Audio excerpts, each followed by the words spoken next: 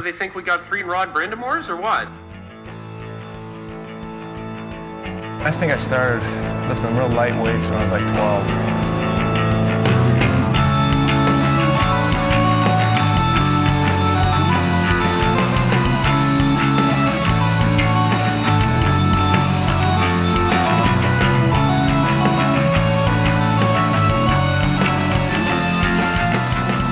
You are now listening to the Rod the Podcast with your hosts, Jordan Betts and Mike Menn.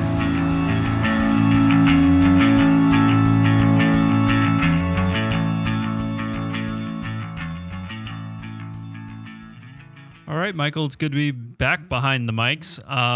We kind of tonight want to recap what's happened in the first month in earnest of the NHL offseason since free agency opened on July the 1st. Before we dive in, how we doing?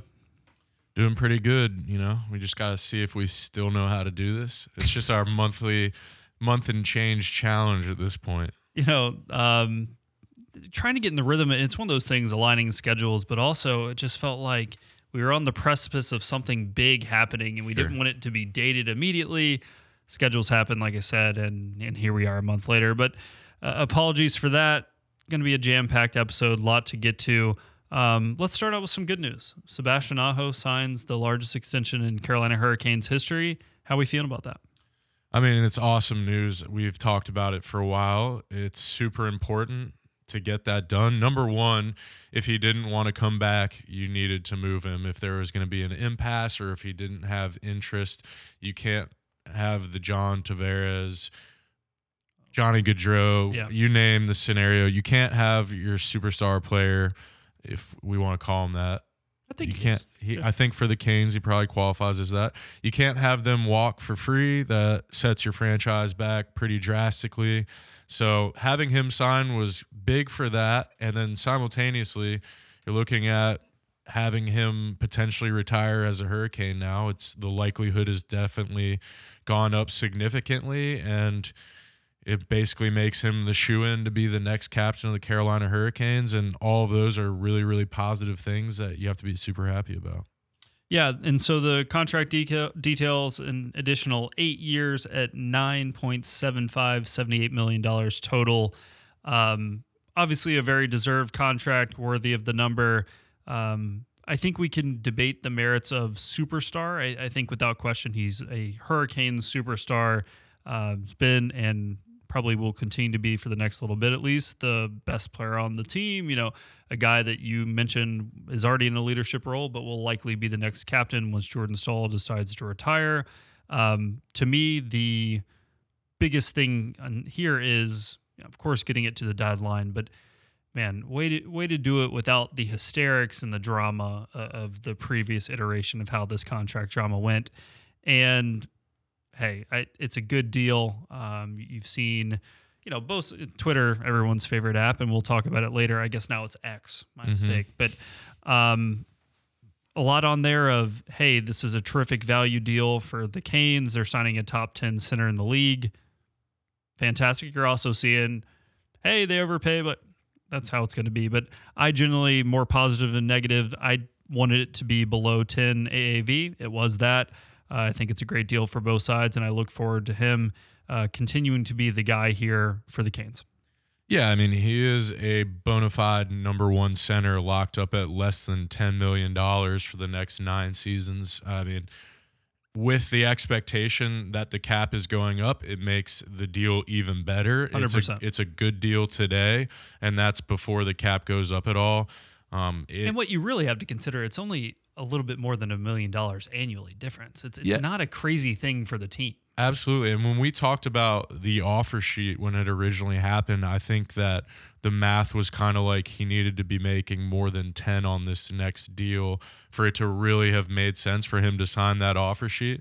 And the reality of it is, I don't know if there was a change of heart in that 5 years where he decided he didn't want to test the market at all, but this really wasn't the time to be going into your next negotiation. I'm thinking a year or two down the road. This could have been a lot better. different. And, maybe he went through that and just decided, I want to nip in the bud and signed the right deal for me and the team, and he's obviously going to be highly compensated for his efforts here, and he deserves to be. So all positives in that regard.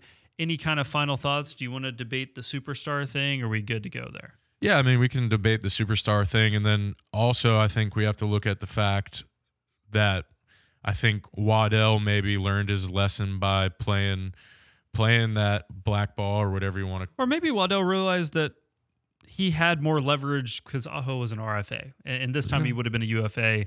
To me, to kind of preface the superstar debate, it looks to me like it's two things. You got people, the positives in two camps. One, analytics Twitter has him as a top 5 center, bona fide, no doubt. I think the bigger question, and maybe what we want to dive into, is he a Stanley Cup winning first line center? Hopefully. I mean, can he elevate to that level? Sure. Or is it more so the pieces around him? Because, I mean, did Vegas have a bona fide? I mean, Eichel's, No. I would say at his best, Eichel's probably better than Aho, but Aho's been better the past number of years. I mean, it's debatable. I think He's in that vicinity, in that echelon. Yeah, I definitely think so. I think there is nothing that stops him from being a Stanley Cup winning center. I don't think that's even close to a thing in my book. So if they win it, it's not because can't elevate to that level. Because I think he already performs at that level. Yeah, I think I would say that he's already there. Obviously, as a competitor, he's going to say there are things he can improve on, and there definitely are things he can improve on. But you can't ask for much more. He's good in the face-off circle. He is a goal scorer. He forechecks. He backchecks. He does all the little things on the ice. He's a leader.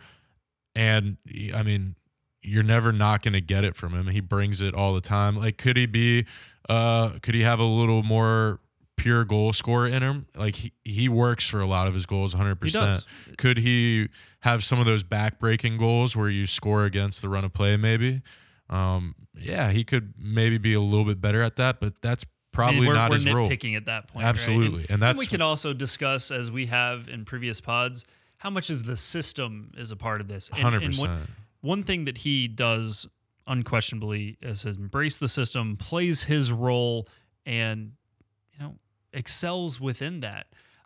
If we took the governor off and he was able just to he would for offense, right? Yeah. Maybe he would put up more numbers and all those things. But would the team be as successful? And you have a guy who's a part of your leadership core that recognizes that doing his job's more important than individual stats. And that's what I think. It's the little things. A guy who plays in every situation without question. And gosh, I mean, they haven't won a cup. Produces in every situation. I mean, we talk about not being a goal scorer, but penalty kill, power play, multiple 30-goal seasons, he's 37, 38. Like, the guy puts up numbers down a little bit this past year, but he missed some time with injury. Couldn't be more pleased with the number and the contract. I think it's a win-win for both sides, and I look forward to him being that first-line center that leads them to their second cup. Yeah, I 100% agree. And I think a really big piece of that puzzle that you mentioned was the system, and the system certainly doesn't highlight I don't want to say this the wrong way, but at the end of the day, it's not built to have guys come in and cheat for offense and be those game-breaking scorers that are flying the defensive zone early to try and get They're not trying to win 5-4. They're driven offensively a lot on the back end, systematically, not for the lack of talent up top. Forecheck and cycle. Exactly. So, like I said, to kind of put a bow on it, great deal for both sides. Exceedingly happy for him. He deserves it. Speaking of some other signings, do you want to dive in on bringing the guys back or the guys that were brought in for free agency or from free agency? I think we just go down the list Okay. and with no. So preference. the one that I really want to dive into, Dmitry Orlov signs a 2-year, $7.5 AAV deal with the Carolina Hurricanes. I think this is kind of, he was unquestionably the number one defenseman available in free agency. And so anytime you do that, great. and it was a signing that was largely praised across the board. The AAV, as everyone acknowledges, is too high, but the fact that they're able to give him on a short 2-year deal, which aligns with when many of the other contracts come up, so they're not committed long term, leveraging cap space the way they did with the Kokiniemi signing a guy for more than market value, but not committing yourself long term. I think it's another outstanding move by Don and his staff. Yeah, I mean, the organization has made a point that they are willing to commit dollars and less term. They've said it. I think if Dougie was interested in something like that, you could have seen Dougie sign a 3 or 4 year deal when he hit free agency at a much, much higher number. Way more, like more than 9 that he signed for. Yeah, but at the end of the day, they are not willing to commit 8-year contracts to aging players with a big AAV hit. And I think it's probably smart because if you look at the analytics, the gameplay typically falls off. And when you remove players like Brent Burns and stuff that are the outliers, it's probably even a steeper drop off at that point. So it's smart business by the Canes. Like you mentioned, 7.75 AAV is certainly high, but it's only 2 years and it walks you straight up to the point where Nikishin can come over from Russia and step potentially right into that role. So it's good business by the Hurricanes. Okay, the side of this that makes it at least makes you put your eyebrows up and is this really the right thing? Is now you have a bit of a logjam on the back end, and we can loop in TDA a little bit later. But let's just focus on the lineup, how it's currently constructed. And so I don't expect to see Slavin and Burns split. So where does that leave us in the second and third pairings? You're looking at Shea, Orlov, Pesci, Chatfield, and TDA all available. I know we want to talk about what's next in a little bit, but does this signing for you is it a little perplexing from that standpoint?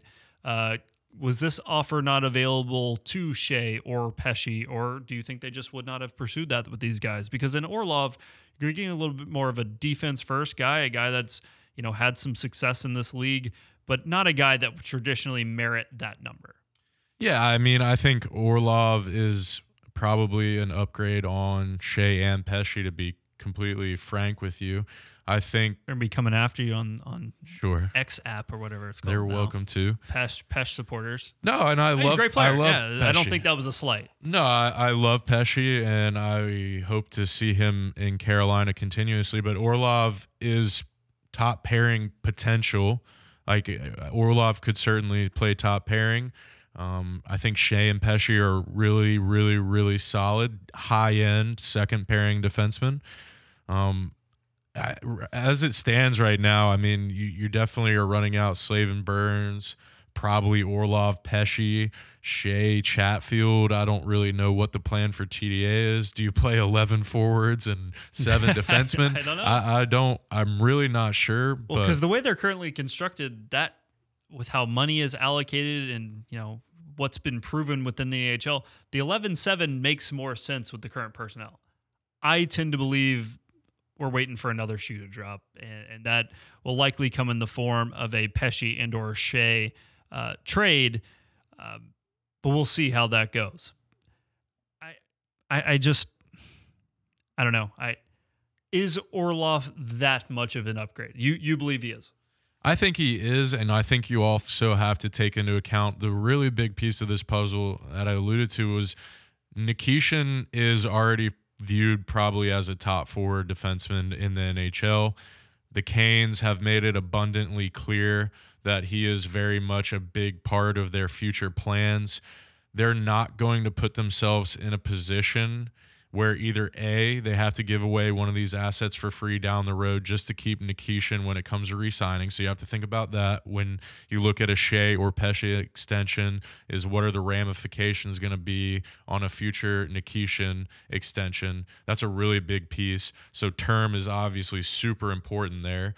And at the end of the day, I mean, I would like to keep one of Shea or Pesci in the long run, and I would obviously prefer Pesci. I'm not sure what those dollar signs look like because, I mean, if you're running Pesci and Nikishin, I think that's a really outstanding second pair. You've got the veteran that's going to play smart and at home and stable, and then you can just unleash Nikishin to go brutalize people, essentially. I mean, that's the hope, right? He's going to be super physical. We'll see if the offense can translate into the NHL.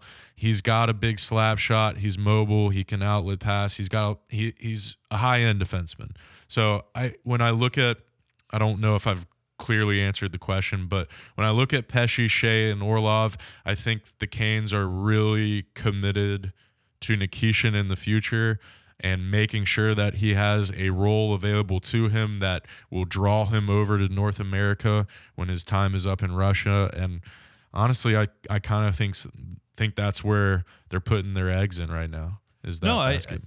Honestly, I like that you extrapolated the question and made it more of a 4-person discussion as opposed to a 3. I think when you look at the lexicon of where they're at as an organization and as they build this defensive core or keep it together, that is kind of the next level thought process that needs to be within this discussion. You know, the discourse around Orlov, Shea, Pesce really can't be had in full without Nikishin. So that's a really great observation. Focusing on the here and now, does it not feel like that the move has to almost be Pesce, though? Because traditionally, they don't like playing defensemen on their offside. Orlov can, but it feels right now you have 4 NHL quality defensemen that are right-handed or right shot, and then vice versa, 3 on the left side. It just feels like we're stacking up that Pesce's going to be the odd man out, which is tough for a lot of people to swallow, and understandably. Yeah, it is tough for people to swallow.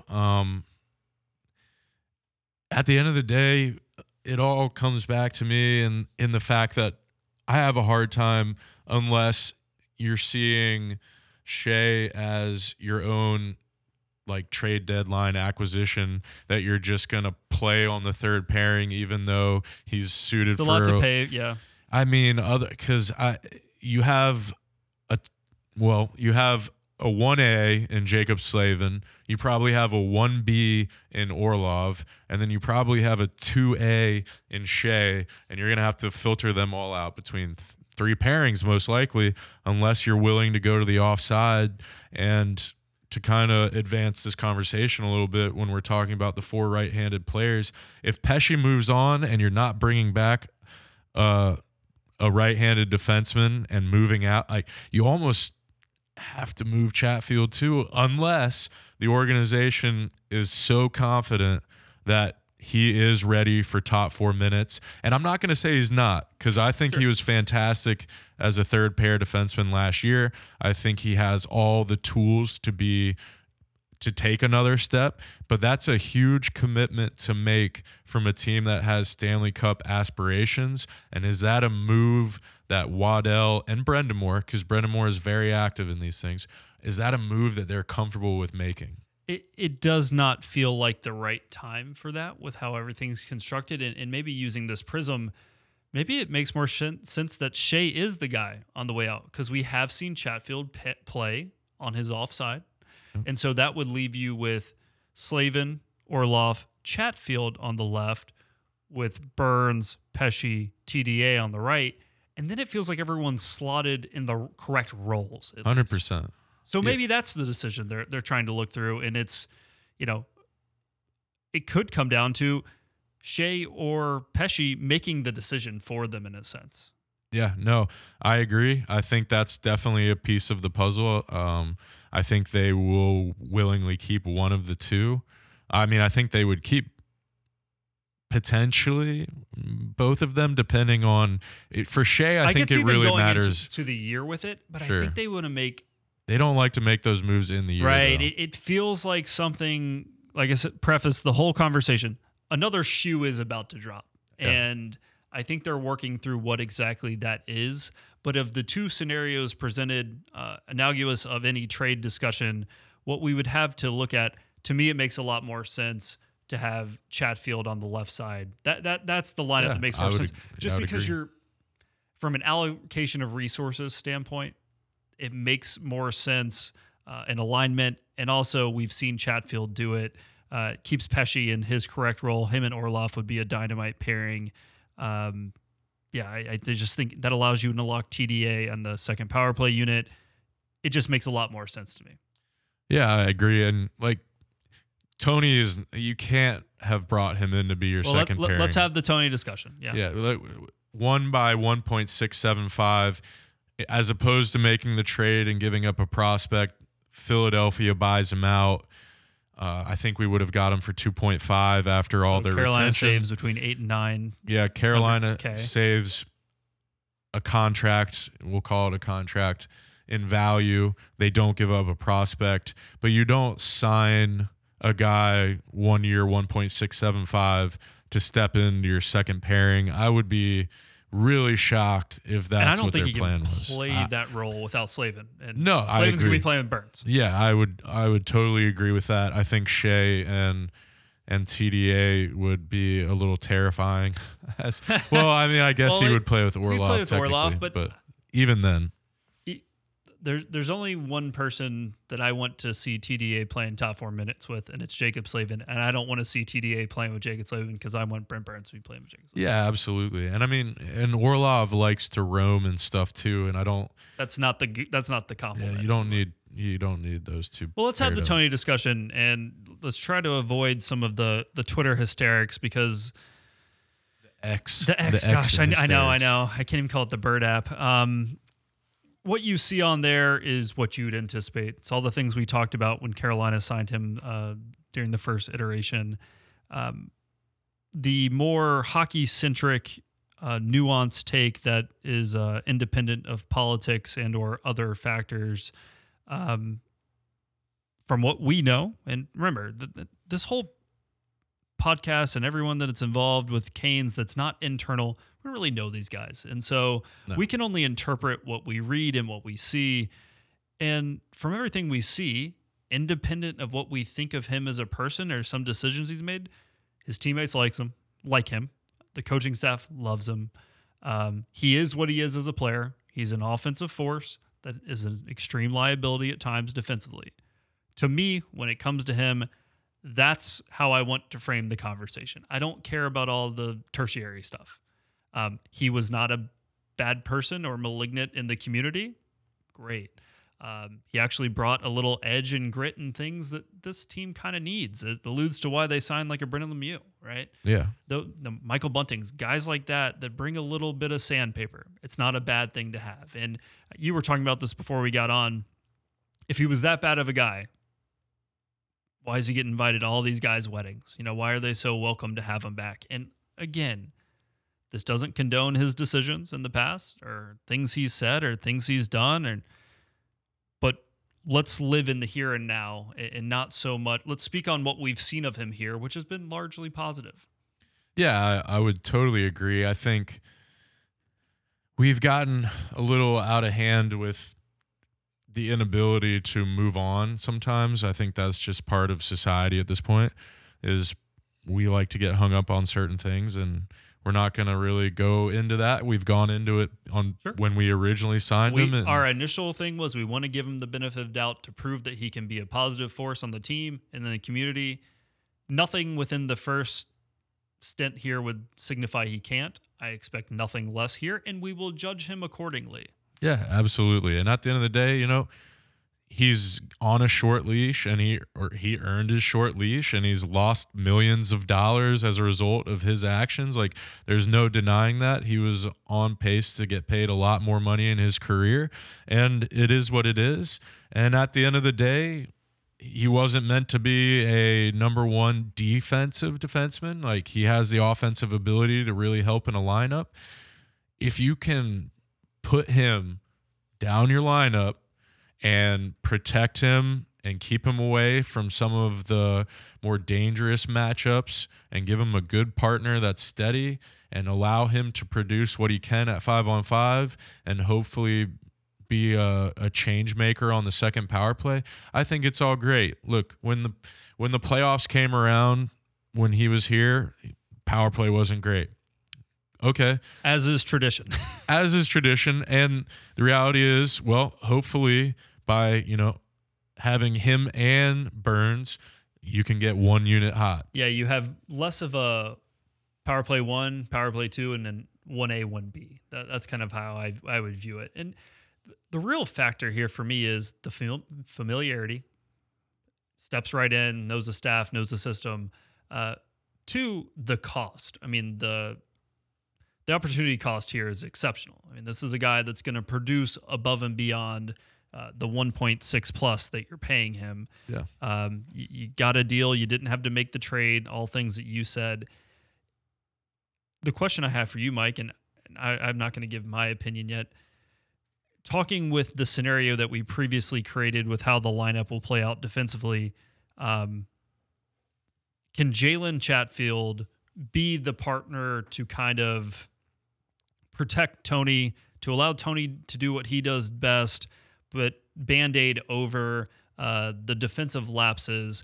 And secondarily, do you believe you win and lose a Stanley Cup because of a third pairing defenseman playing 11 minutes a night? So, yeah, those are good questions. And to answer the first question, Jalen Chatfield, I think he has the ability to kind of be that Band-Aid. I think it'll kind of alter his role. He's going to have to stay at home a little bit more maybe than he did last year, I should say.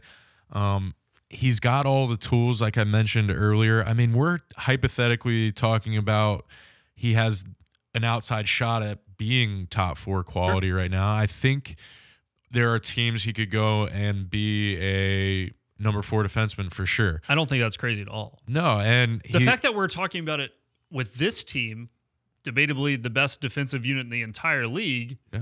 I mean, he's not a name, so people don't put him that way. Sure. But he's in the discussion. If they went into the year and he was one of their top 4, this is not a calamity. No, I agree. And I mean, he's a late bloomer, so like you mentioned, he doesn't get the notoriety. But at the end of the day, good skater, good on defense. I mean, he's got to learn. He's got to be a little bit smarter situationally and all these things. But you have to be encouraged by the steps he's taken and the willingness he has to do the hard things and prove himself. And you have to have some belief in a guy like that that's willing to constantly do the work every day when he probably should have been in the NHL a year or two earlier. I mean, Wrong system, right? I mean, he probably deserved a shot with the Canes earlier than he even got one, and he probably could have developed better if he hadn't. I don't know, where was he before that? Vancouver, maybe? I don't even remember. I misspoke. Right system.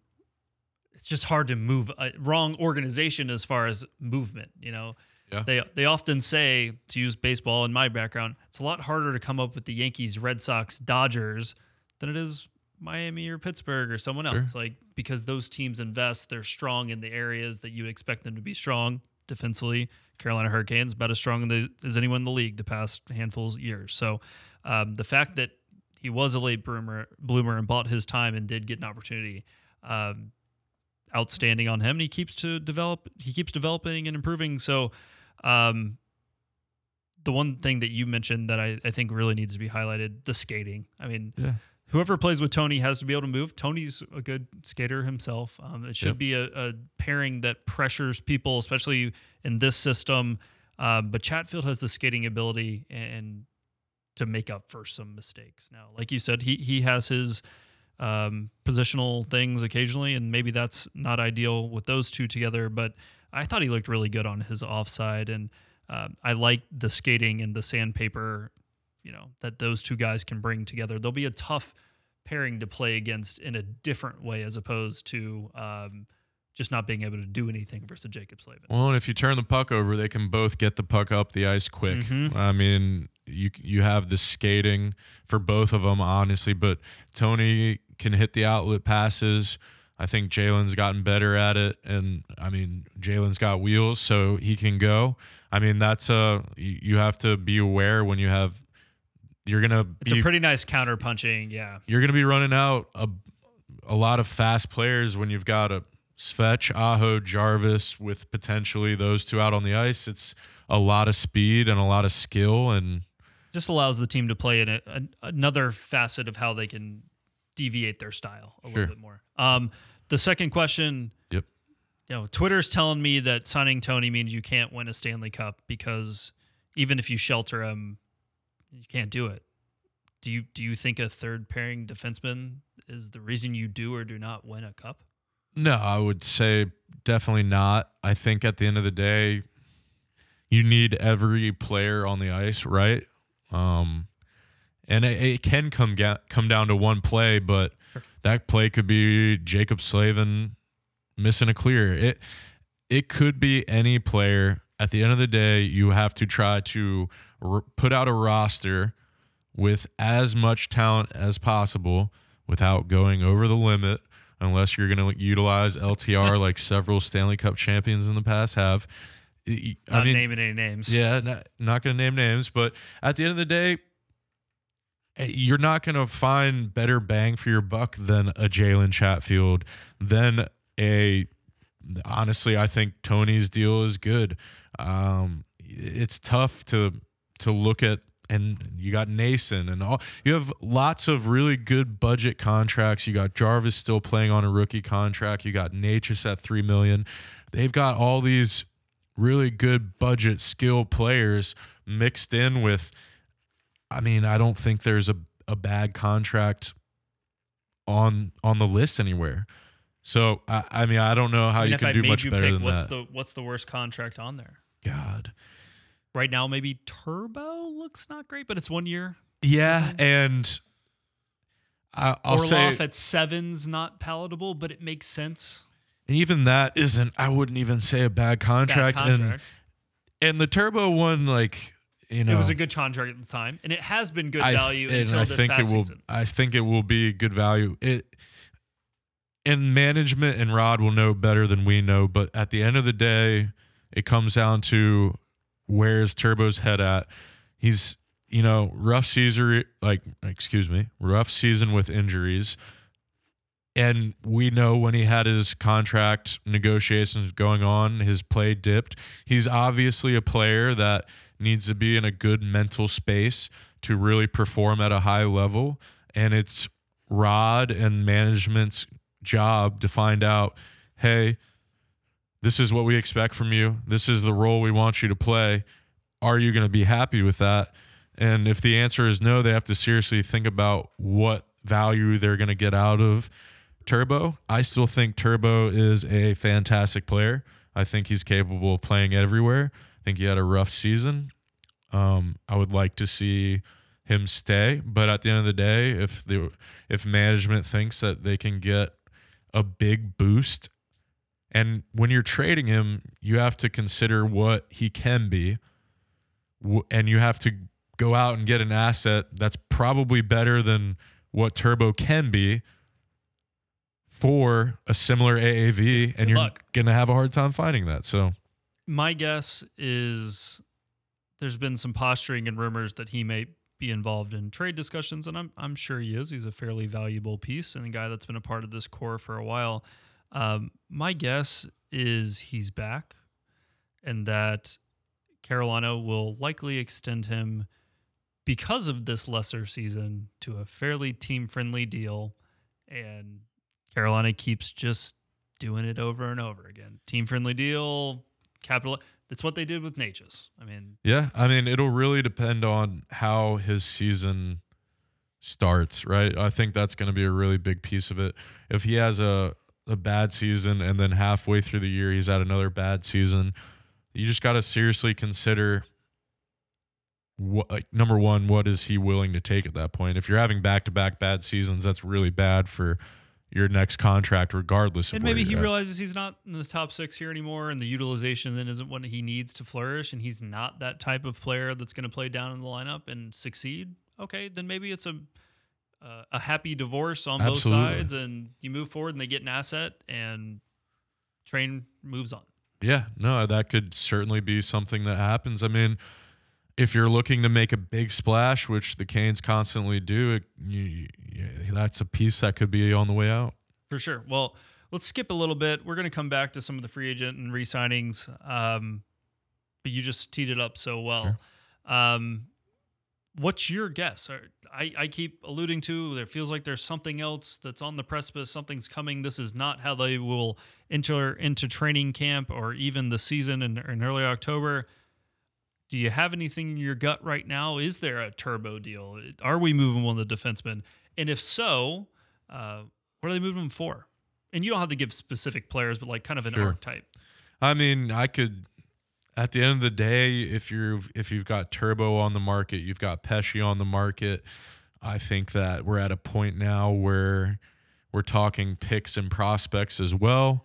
There's going to be a lot of guys that can crack NHL lineups that are going to probably have a really tough time cracking the Canes lineup, and you can't just let them sit in the AHL forever.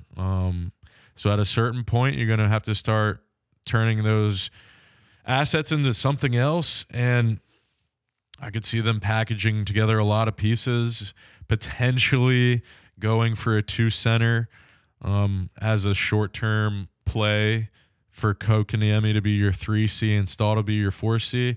I don't see a world where KK is playing 4C. I think he really grew last season. He's still young, and I think the potential for him is still higher than where he's at. So I think there's room in that ceiling for him to grow. And I think it would be a major disservice for him not to see 15, 16 minutes a night at a minimum. So I'm thinking you probably have to play KK worst case scenario as your third center.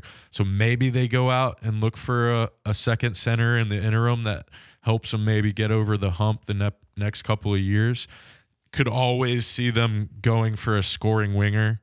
I mean, we obviously have been trying to acquire one for some time now, whether it's through free agency or trade. So I could see that being something they look for. And maybe it is they look for that next top 4 right-handed defenseman. I know we've got Scott Morrow in the pipeline. How quickly do they think he can be on the Canes roster? How quickly do they think he'll be a top 4 player? Do they think he'll be a Canes player? What's the deal with that? So they could be looking to acquire a second pairing right-handed defenseman, scoring winger, a 2-center. Those are the main places I could really see them going. For sure. And I don't even have much to add. I think you absolutely nailed it.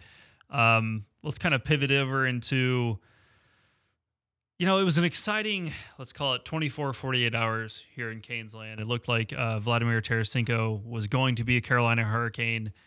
I'm not sure at this stage in his career if he is that high-end goal scorer, but he has been in this league.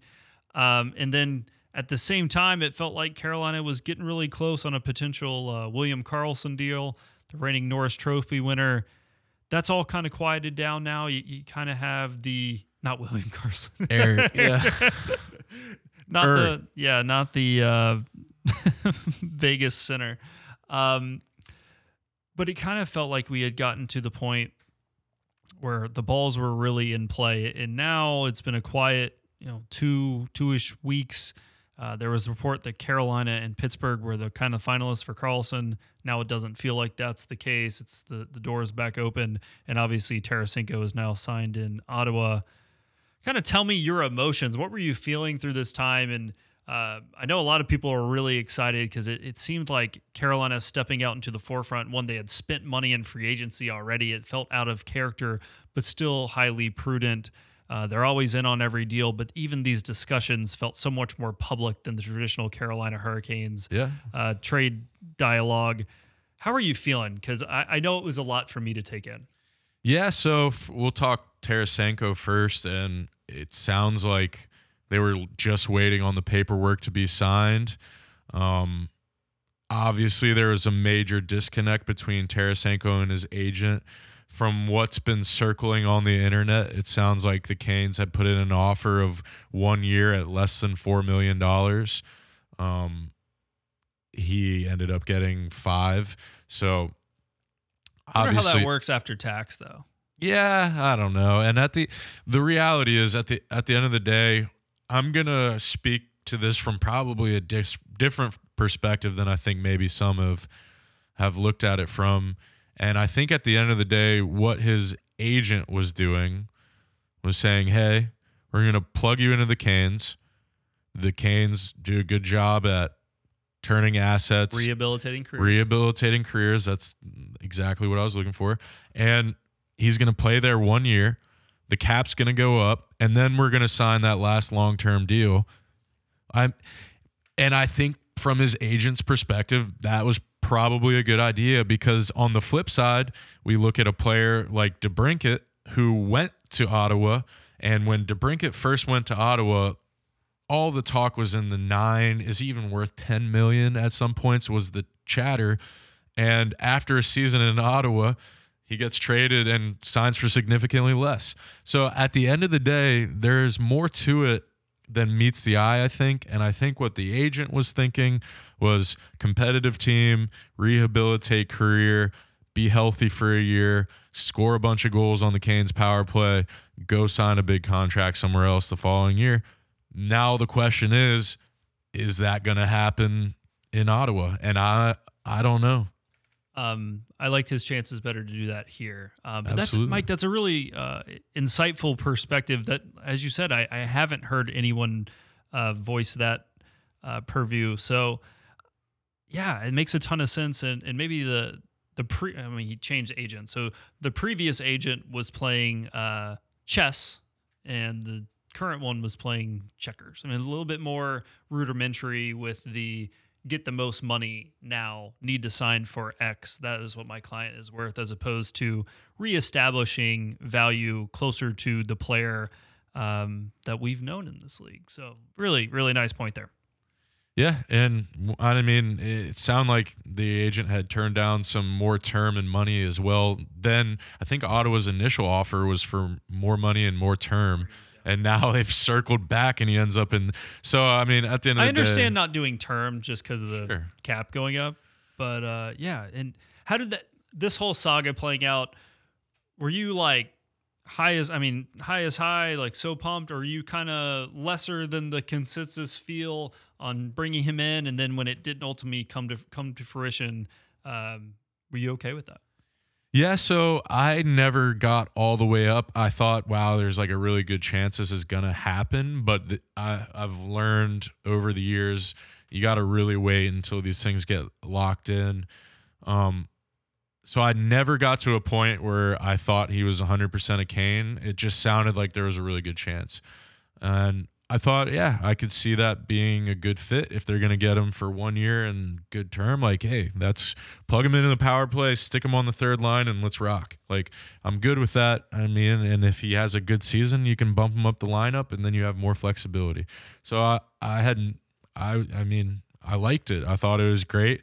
But at the same time, when you saw those early insider tweets, I think Shayna Goldman might have been the first one to tweet about it. There wasn't a lot of discourse to follow from some of the bigger insiders. And I will say this, number one, insiders have been all over the place this offseason. So it hasn't been a great year for rumors. Rumors have been flying everywhere that have been just completely wrong. I mean, that's every offseason. Feels a lot more speculative. And to be fair to Shayna, because I'm pretty sure it was Shayna that was the first one to report it. It sounds like the Canes thought it was done. Right. So no, she was on it. It's not her. And yeah, I wouldn't say that's a Shayna problem. No, not at all. And we know the big voices in hockey media always struggle here. But yeah, this whole thing, it just, to me, I was similar to you. It didn't pass the sniff test from the onset. Like, something seems a little off here. This is not getting the traction, and it's not getting done. And once it lingers for a little bit after being kind of leaked or reported, if those deals don't come home, oftentimes they don't. Yeah, I mean, when Kane stuff gets leaked, it's done almost all the time. The only time I can think of was last year with Marchment, when it was Right. basically the That's a good same point. scenario. So it's just not something that happens. And I think the Canes thought they had Marchment and the Canes thought they had Tarasenko. So when these things leak out, and like you mentioned, when they start to kind of like quietly drag on and you don't see everyone being like, this is right, this is right, this is right, that's when you know something's up. So when 12 hours had passed, I was like, yeah, this is every hour that passes now is less likely for this deal to get done, unless they're like he's traveling and D'Angelo. Yeah. Like we felt like Sure. that was going to end up happening in some capacity, and it did. And it wasn't the original capacity. But yeah, I think we're on the same page. Would have loved to have had him, but it's not, once again, a deal breaker in any way. I still think they're on the lookout for some more scoring punch. And as we mentioned earlier, that might come via trade. The other big rumor, and maybe we shouldn't talk this one in the past tense because it looks like Erik Karlsson will still be traded. What are your thoughts there? Is this a good ad? Is it necessary? Is it redundant? I don't know. Is it going to be worth the cost for you? Because it's not cheap. No, I mean it's not cheap. It's hard to turn down like somebody that produces at that level. That's a bona fide superstar offensive defenseman. They don't just, you can't just find those anywhere. So when you have an opportunity, debatably the biggest name to ever play for the franchise. Yeah, when you have an opportunity to go acquire a player like that, you have to take it super seriously. I think at the end of the day, what you're looking at right now is, if you don't like the D'Angelo signing, I got news for you. Guess who else is horrible at defense? Erik Karlsson. He was better last year. He was. I think he was For him. in the bottom of the barrel on the defensive side of analytics. But at the end of the day, when you are hemming teams into the offensive zone and producing at the clip he does, you're net positive. I think so. If the Canes are able to bring in a player like that, great. You're going to look different than you have as an organization in the past. But I mean, it would be hard to argue with that star power. The cap is going to be a big part of it. How much it would have? I mean, we're expecting it to, but it would really have to go. It would have to be a multiple team trade, I think, because I think you'd probably want to pass off cap to another team as well. I would think the Canes want to get it down to at least half of its current value. And San Jose is not willing to go below a certain point. They said they didn't say no definitively, but they put a hard stance on that they didn't want to. So essentially, the price would be really high. I think you could get a Karlsson for an asset mix of a Turbo, a Pesci, a prospect and a pick, maybe something along those lines. The agreement those guys are going to re-sign type deal. Or knowing that they're ultimately just going to go and flip Turbo and Pesci again. It depends on how San Jose feels and about the amount of money retained. You'd almost want to, I mean, if they're they've already retained on Burns. If they retain on Karlsson, I mean, you're really pushing your window of competitiveness out anyways. So you're probably flipping Turbo and Pesci, and the question at that point is, do you even want them? Yeah, exactly. To flip them or not? Prospects and Carolina's not going to do Nikishin, so I don't know. I don't know. Morrow, is this where Morrow goes? Yeah, I don't know. It's tough to tell. I can't conceive a good package that would entice them to do it and also retain the requisite amount of salary to get a deal done. But then again, I'm not sure who else in the league can put together that package either. And have the cap space. Exactly. I mean, that's the problem at this point. If you get them to about half and you move Pesci and Turbo out, you're sitting with a heap of cap space left over. I mean, hypothetically, they could take on a lot more of the cap in that scenario. I don't think that's what they want to do. I think he's got 4 years left, if I'm not mistaken. Longer than you'd like it to be. You don't want to have 4 by 8 or 9 by any means. You definitely want to get that number down as an aging defenseman, but I don't know.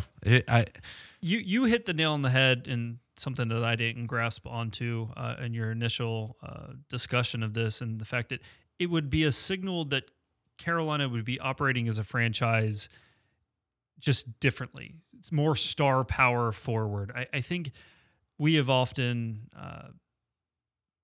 prognosticated that wouldn't necessarily be a bad thing. But I will say when it comes to this particular situation, I want them to be more, in general, absent of this situation, I want them to be more star power forward. You win cups with guys that are just superstars. In this particular circumstance, it doesn't feel like a Canes move to me. He's older, signed for too long. He's playing, he plays a position that's not a position of need necessarily. Do you even want to reunite him and Brent Burns?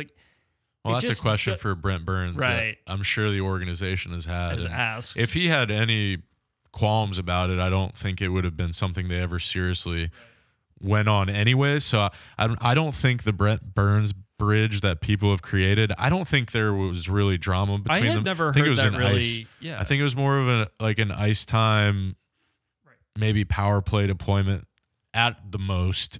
And this is just speculating off really nothing, to be quite honest with you. So yeah, I've never heard that seriously substantiated. But to me, this one just doesn't make a ton of sense. I'm thrilled that they are always, quote, in on every deal and are super aggressive in talent acquisition. I just can't come up with a palatable trade package that makes it work in my mind for either side. And really, it's a little bit redundant. As good of a player as he would be and as a big of a name, I probably misspoke. He wouldn't be the biggest name to ever play for the franchise. He might be defensively, but it just, now's not the time. Yeah. At the end of the day, the thing for me that's really important about this whole scenario is that the Sharks organization is, from what I understand, told him they will trade him. And at the end of the day, when that happens and there's a short list of teams that are number one interested and have the assets to get him, and then it comes down to what's his preference, like that price really starts to drive down. And what I'm really curious about is Greer willing to go back on his word and not trade him? Because at the end of the day, that's a slippery slope. If you're talking, I think I've heard Pittsburgh, Seattle, Carolina. There was a while where, like you mentioned, Carolina and Pittsburgh were the front runners. But at the end of the day, all of these guys understand the pinch you're in, and nobody's gonna hit a ball out of the park for you just to. Who's gonna flinch first? Exactly. Yeah, we're not gonna up our deal because we know your back's against the wall. They're not. San Jose is not negotiating from a position of strength here, and the other teams recognize that. Yeah, I mean, look at the return on Meyer. Like we talked about it when it happened. I thought the return on Meyer was not good, to be frank with you, and that's Is Greer going to be gun shy negotiating against Waddell again because he got heisted last summer? Like, those things exist. I don't know. It's the Carlson thing is weird for me. I kind of lean to your side where it's like, number one, I don't really think it's a Canes deal. Number two, like I just don't see it happening ultimately, just due to all the moving parts with it. And the Canes aren't going to be looking, as every day that we get closer to the season, the Canes aren't going to be looking to add a Carlson.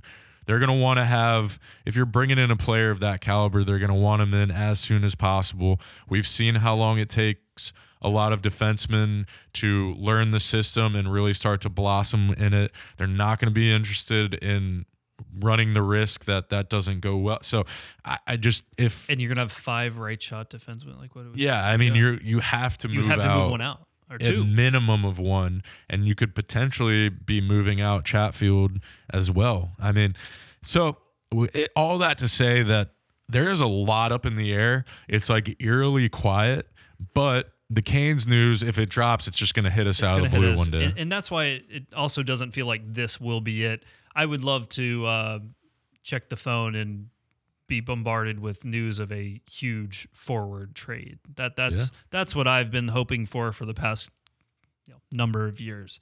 As we kind of start to wrap up, just want to touch on got something right. Michael Bunting was signed by your Carolina Hurricanes. I think it's a really nice add, palatable contract. We already touched on Lemieux. And then the internal guys that were kept, I love that they were able to keep Jesper Fast. I think it was a good deal for both sides. He definitely left money. He did, of course. I think he did the organization a solid in the sense that, there was probably up to I would say $600K more out on the market. I think he was pushing. I think that first number could have been 3. Yeah, I think he could have been in the low 3s, maybe with even a year more to maybe topping out at 3 years of term. But there was definitely more money out there in the market. He loves Carolina. His family loves Carolina. It's been a good place for him. He loves the staff, and he's at that point in his career where he wants to stay here. And as Canes fans, we haven't had a whole lot of that in our lifetime, and you're really starting to see the effects of the culture shift that, Waddell's it's almost mentioned. become an expectation the guys resign now. Yeah. They want to be here. Yeah. And taking less money to do it in a lot of scenarios. And, that's just a sign to the work that this organization has done. And we've been critical on them in a lot of facets for sure. We've been very critical of a lot of the things Dundon has done. And, we'll never forgive him for moving on from John Forsland. But that's, at the end of the day, he owns the team, and that's his prerogative. But when you look at the quality on ice product and the quality for the players, they've done really great things in that regard, and you have to tip your cap to that for sure. 100%. And, we didn't allocate a ton of time to Jesper, but I don't want it to go unsaid how low-key of a fantastic signing and key kind of tertiary cog he's become for this team and organization. So really happy he's staying in town. Let's kind of there's 2 more names, one quick discussion, and then one final thought about our Lord and Savior as we exit. Both Freddie Anderson and Antti Ranta are back. Team friendly deals. Anderson 2 times 3.4, Ranta 1 year at 1.5. The discussion is not so much about the players because we know what they're going to bring. And they've been here a number of years. My question for you is, do we see a 3 goalie rotation? Is Kochetkov going to be in the NHL or back in the A? And how's this play out? Because I'm a little uneasy to have the 3 goalie set up.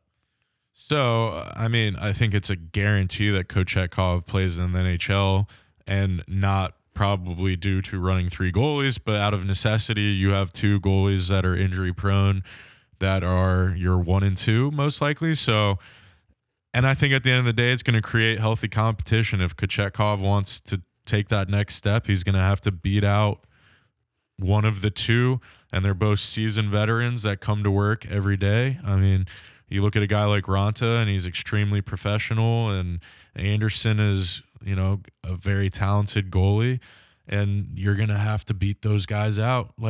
I've made the reference to you, and I know Kochetkov is no Vasilevsky, but Vasilevsky had to push Ben Bishop out of goal in Tampa Bay. And he did it and earned the number 1. If Kochetkov wants to be that guy, he's going to have to do it. He had a really great string of games last year, and he's got to figure out how to put it all together on a consistent basis and make sure that he continues to improve. We're going to see all 3 goalies play in the NHL next year. As far as AHL deployment for Kochetkov, it's all weird to me because when you think about loaning him to an AHL team, and these teams have NHL affiliates, but that's a concern. Prospect goalies, and you have to worry about Carolina doesn't have Chicago anymore, and you have to worry about playing time, coaching, et cetera, et cetera. It's really not a great situation to be in. Luckily, there aren't a ton of guys that I think are going to be drastically impacted by it based on where their career is at. But Kochetkov could be a guy where it could be a mismanagement of an asset if you're popping him in AHL loans and not really giving him NHL time. I think we talked about you don't commit 4 years at $2 million to a guy that you don't see as your future either 1 or 2 goaltender. So it's something that the coaching staff's going to have to figure out. And I don't know. I don't know which way it's Yeah, I going to go. just hope it doesn't stunt his development because we've seen such high-end upside out of him. Sure. Consistency's kind of been the key. But that'll be something for everyone to monitor. Now, as we wind down and get out of here, we're the podcast, so we got to talk about this. It's Rod's heading to the final year of his deal. I don't think there's many rumors of an impasse, but Rod is drastically underpaid compared to league average, and especially the other best coaches in the league. The top 5 or 10 guys. I think if he hit the open market, he could be looking at getting paid almost double what he's paid now. Probably more. Yeah. So how do you think this plays out? Rod's always said he doesn't want to coach forever, but he wants someone to cut. So what are your initial thoughts? Are we going to have to change our podcast name? Well, I would certainly hope not. I don't know where he did the Come on, interview Mike. The answer is recently. no. We're not going to change our podcast name no matter what. Oh yeah, well that's fair. Come on. Yeah, until we get a cease and desist, we'll have to see. Like I was mentioning, I don't know what podcast or show or whatever he said it on, but he's said it kind of on multiple occasions where he doesn't see himself anywhere else. He's not helping himself in the negotiating world by doing some of the things he does. But what's really important to him and some of the things he's outlined is that, number one, he gets to coach where he lives and where he played, and that means a lot to him. Number two, he has a lot of say internally for roster management and things along those lines, which not a lot of guys in his position have. And, like the quality of life that comes with it and the happiness he gets has a value on it that's outside of money. With that being said, I think he's under $2 million a year right now. I think it's 1.8, somewhere around that range. And I think he would easily command 4+ on the open market. Sure. I'm thinking probably even closer to 5. The high-end guys are on the 5 side, yeah. So he's certainly underpaid. He's going to need to be paid more. It's never going to be at the high end of the market just because of the internal relationship they have and those little details that Rod has mentioned that he feels he has that a lot of other people don't have. No, I think those are all great points. And to me, you have heard Tom Dundon talk in reverence. To me, there's 3 people that come to mind. It's really 4, but 3 of them are players and guys that can I guess them? You can try. Yeah. No, I can. The 3 I guys know. that he wants them to play their whole career. Slavin, Aho, Svech as the players. Aho would be the recent addition to that group. Yes, because it was originally Svech. Svech was the one. And then it was Slavin. Yep. And now Aho's joined the group, and then Rod. Those are 4. Those are 4. And so we know Rod and Tom have a really good relationship. The negotiation wasn't necessarily smooth last time, but that was more so it came out that Rod was trying to get more for his assistants. Obviously, that ended up happening. I think just shows the character of Rod. But at a certain point, you become so grossly underpaid that it needs to be rectified. And I think they'll end up landing somewhere in the middle on, once again, a shorter-ish term deal. Rod doesn't want a 5-6 year contract. We're going to be looking in the 2 to 3 year range that I think will tie them to this core through their primes. Yeah. I would think, we got to monitor this one. This is, of all the things we've talked about today, the most critical to us. The owner believes it's the most critical. So it's going to get done. He understands Rod's the straw that stirs the drink here. Yeah, and Dundon is a businessman at the end of the day, and he is a cold-blooded businessman.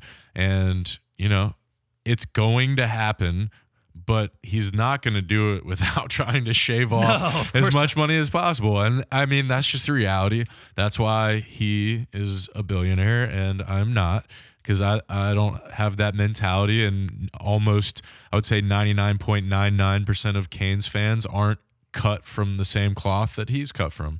And so it's harder for us. 99% of all humans. I would agree. And I mean that positively. I mean, the guy's just built different. The way he views the world, he's willing to take advantage and lean everything in all the way. And he's been it's a He's a tribute to a logical- great product on the ice for this team. At the end of the day, as Canes fans, that's really what we care about. It's given the organization sustainability, and you're knocking on the door every year. What more could we ask for? 5 years ago, this would have been so far-fetched, but here we are, and it's our reality now, and we owe Tom Dundon that. But you are absolutely right. I believe this gets done because at the end of the day, Tom Dundon believes Rod Brind'Amour is the most important person in the building. And what does Tom Dundon care about? The on-ice product. He can be a cold person, a calculated business individual when it comes to things that are not about the on-ice product. Yeah. No one impacts him more than Rod. It'll get done. Yeah. And, I mean, he's backed up what he's said. He's spent to the cap. He's done all the things he says he's going to do so far. I mean, without Tom Dundon, there is no outdoor hockey game in Raleigh. Like, he's had a positive impact. He's had his moments that have been unsavory. And at the end of the day, as long as you get a good mix, there's some owners out there where it's just all unsavory. All bad. Hey, that's what we're here for. We talk about the good and the bad. We've been critical at times, but hey, the net outcome here has been wildly positive. And so I hope that perpetuates forward. It's just a bump in the road here, and that ultimately gets done in the next 12 months. I think it will. But a lot of good memories made in the Dundon era and a lot more to come. Yeah, I would say so. All right, you ready to get out of here? I think so. We'll probably see you in like September.